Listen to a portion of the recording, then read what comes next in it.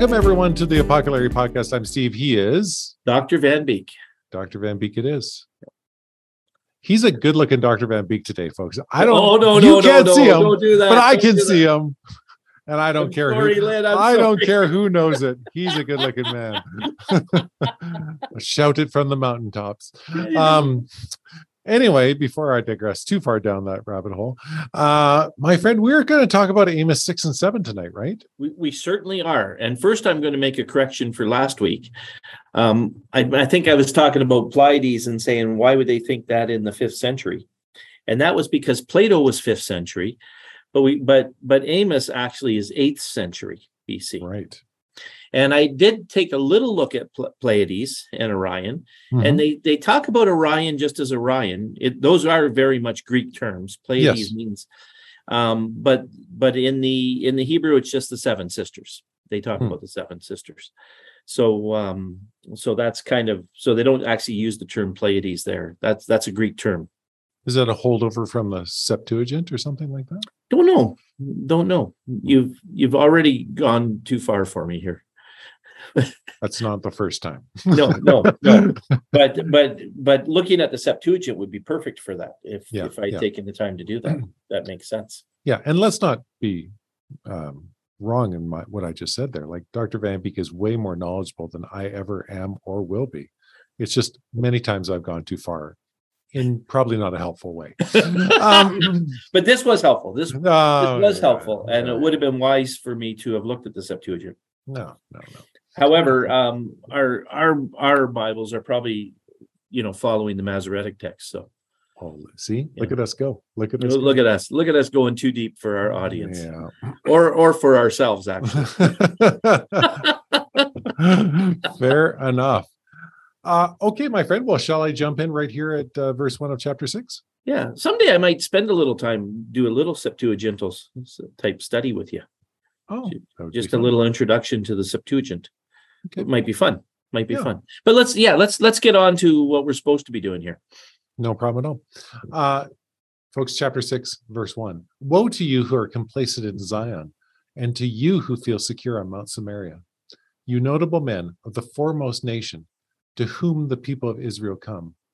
Go to Calneh and look at it. From there go to Hamath, and then go down to Gath and Philistia. Are you better off than your 2 kingdoms? Are they better off than your 2 kingdoms? Is their land larger than yours? You put off the day of disaster and bring near a reign of terror. You lie on beds adorned with ivory and lounge on your couches. You dine on choice lambs and fattened calves. You strum away on your harps like David and improvise on musical instruments. You drink wine by the bowlful, and you use the finest lotions, but you do not grieve over the ruin of Joseph. Therefore, you will be among the first to go into exile. Your feasting and lounging will end. So now he actually a little bit talks to both Judah and Israel here. So Zion, we're talking about, Jerusalem, and the secure on Mount Samaria is Samaria. So you got the capital of Judah and the capital of Israel. So he generally just talks to Israel. And I don't know why he pulled them in on this little one, because he turns right back and just starts talking to Israel again. You men of the foremost nation of Israel, go to Calneh and look at it, and then Hamath. So those are 2 cities that Israel took over, right?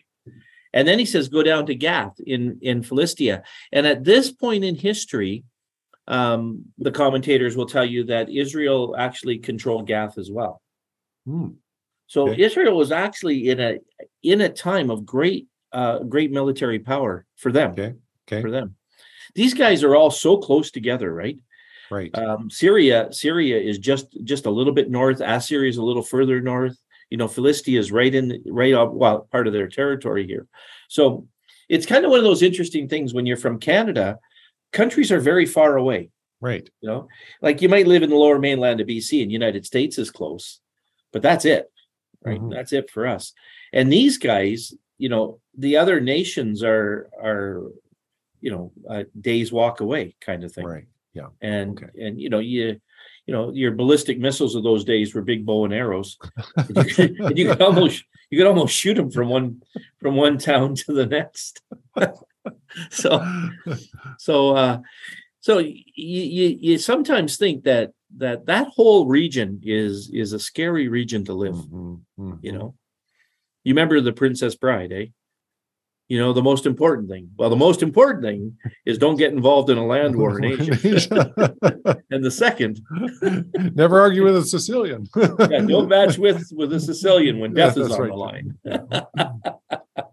Yeah. So anyway, so what he's saying is he's talking to them, and then he says, "Are you better than these two kingdoms? Like, what makes you think you're better? Why you're actually just putting off this day of disaster that's coming? You're lying on beds adorned with ivory." So I sounds really uncomfortable to me, but maybe they're like, sleigh beds and stuff. Yeah. And using very in those days it wasn't illegal to own ivory. Yeah. Which is really hard to get. I mean, to take down a rhino or an elephant with a spear is, then you deserve the ivory that you get. Not taking them down with high-powered rifles and machine guns. So then he says, "You're lying on your couches. You're dining on choice lambs." This scares me a little bit. You're dining on choice lambs and on fatted calves, right?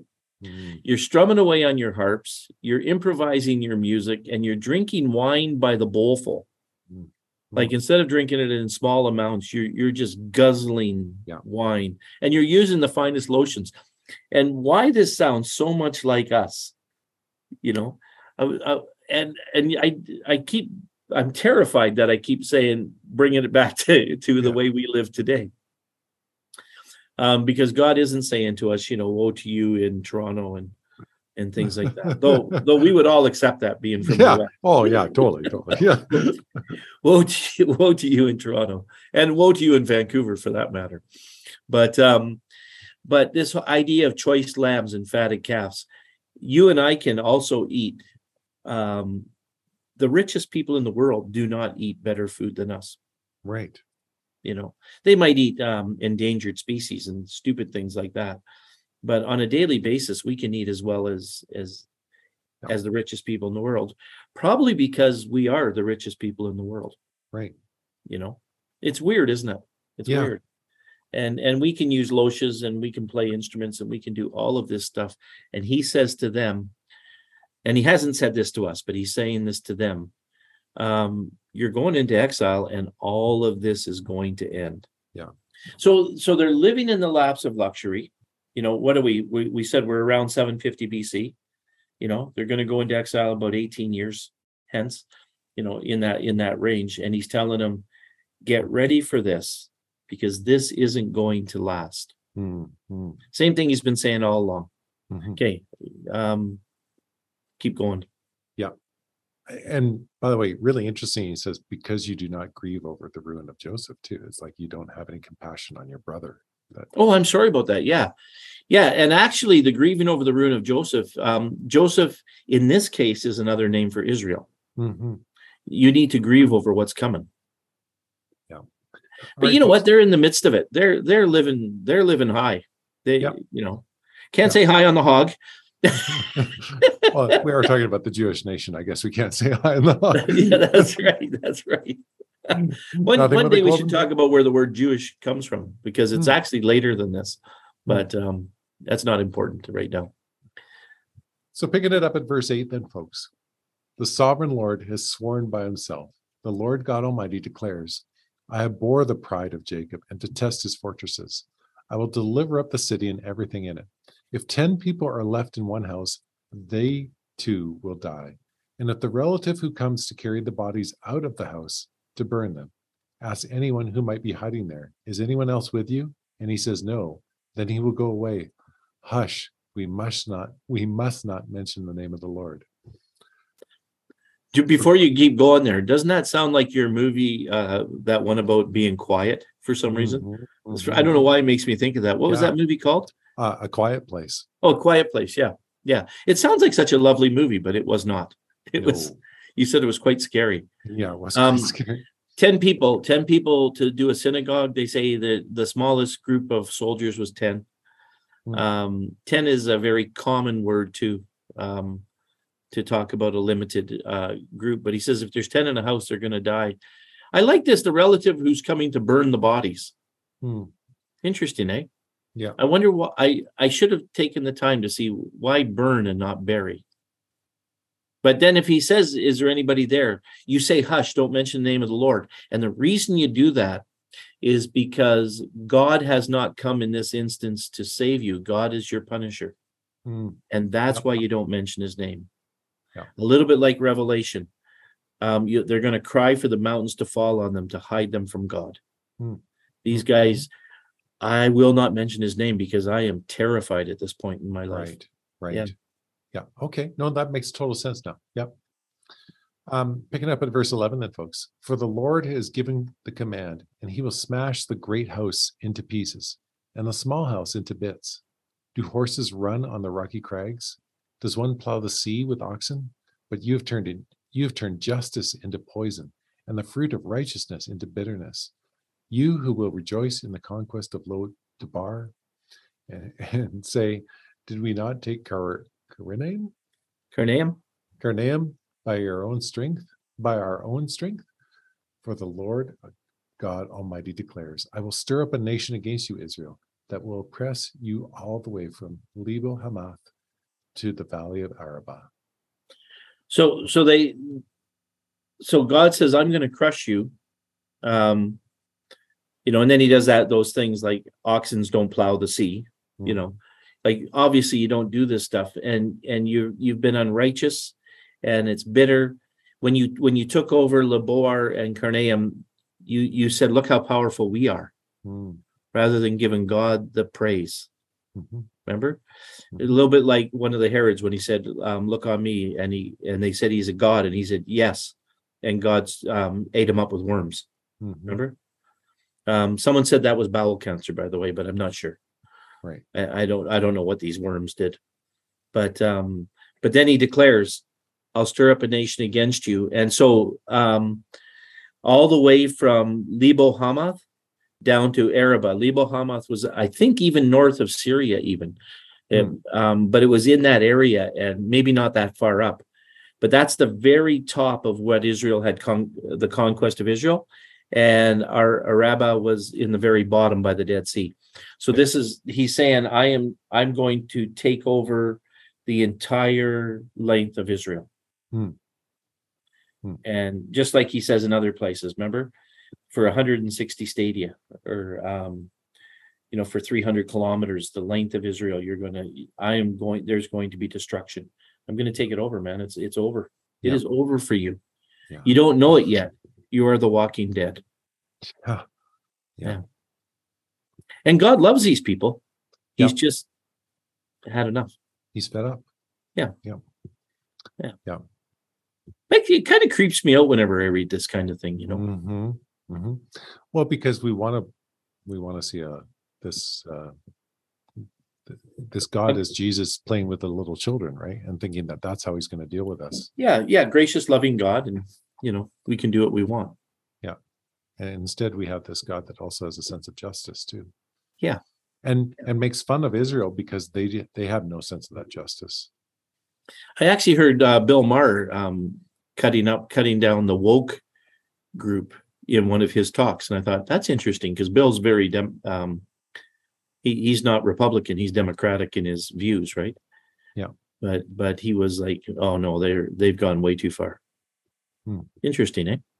It's weird. I don't know why I brought that up, because it sounded like, he was even saying, oh, this is too much, guys.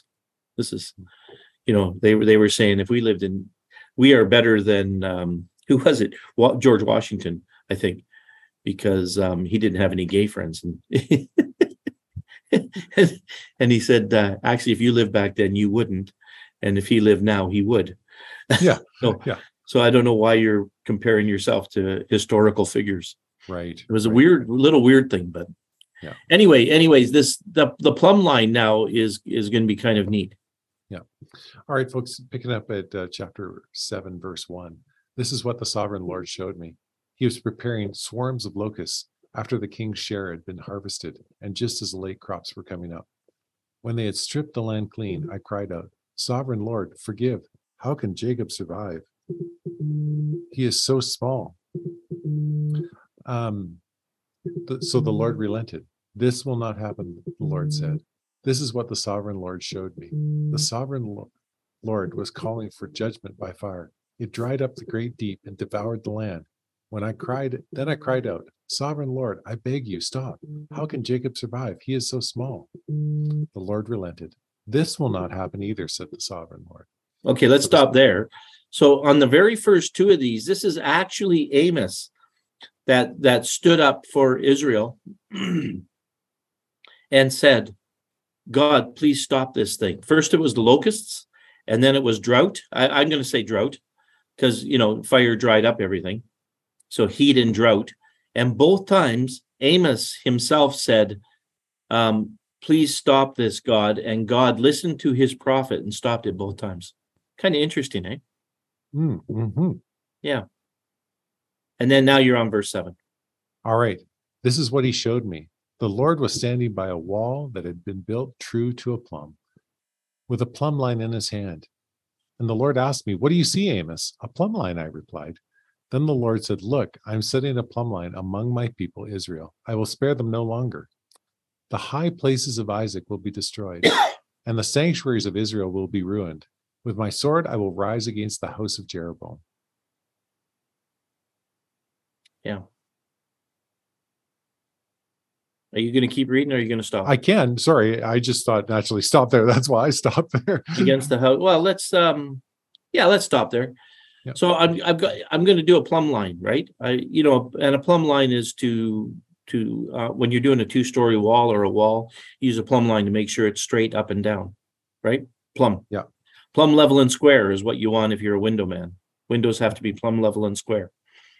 And I used to get 2 of the 3 when I was putting in windows at any point in time. And he says, but I'm going to destroy Jacob and I'm going to rise against it with a sword.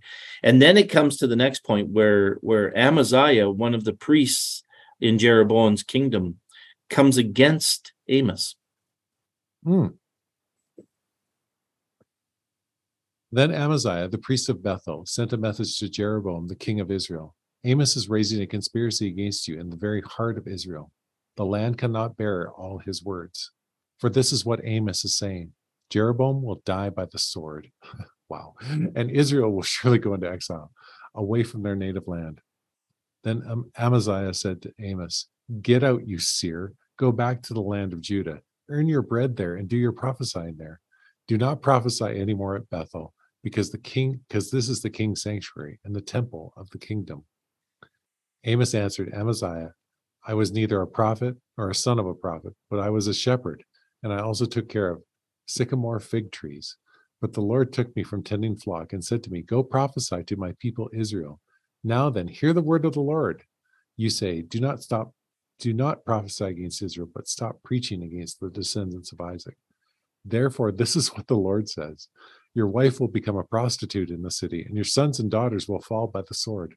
Your land will be measured and divided up, and you yourself will die in a pagan country, and Israel will surely go into exile away from their native land. Yeah. Don't tick off the prophets. My gosh. Yeah, it's one of those weird things where the prophets had to put up with so much from God. But when other guys came against them, do you remember the kids that went against? Was it? It was the oh shoot, I forgot the 2 prophets. The guy who got the double portion. What was his name again? Oh, not Elijah, but Elisha. Elisha. Yeah, and which I think it was Elisha that they said they made fun of him, and the she-bears came out and killed them. That's right. Or the she-bear, a female bear came out and killed them. Yeah. Crazy. So Amaziah says, get out of here, Amos. Like go prophesy in Judah. You're from Judah. You're not from here. Like, leave us alone. This is the king's land. Yeah. And that's what Amos says. Hey, listen, I wasn't even a prophet.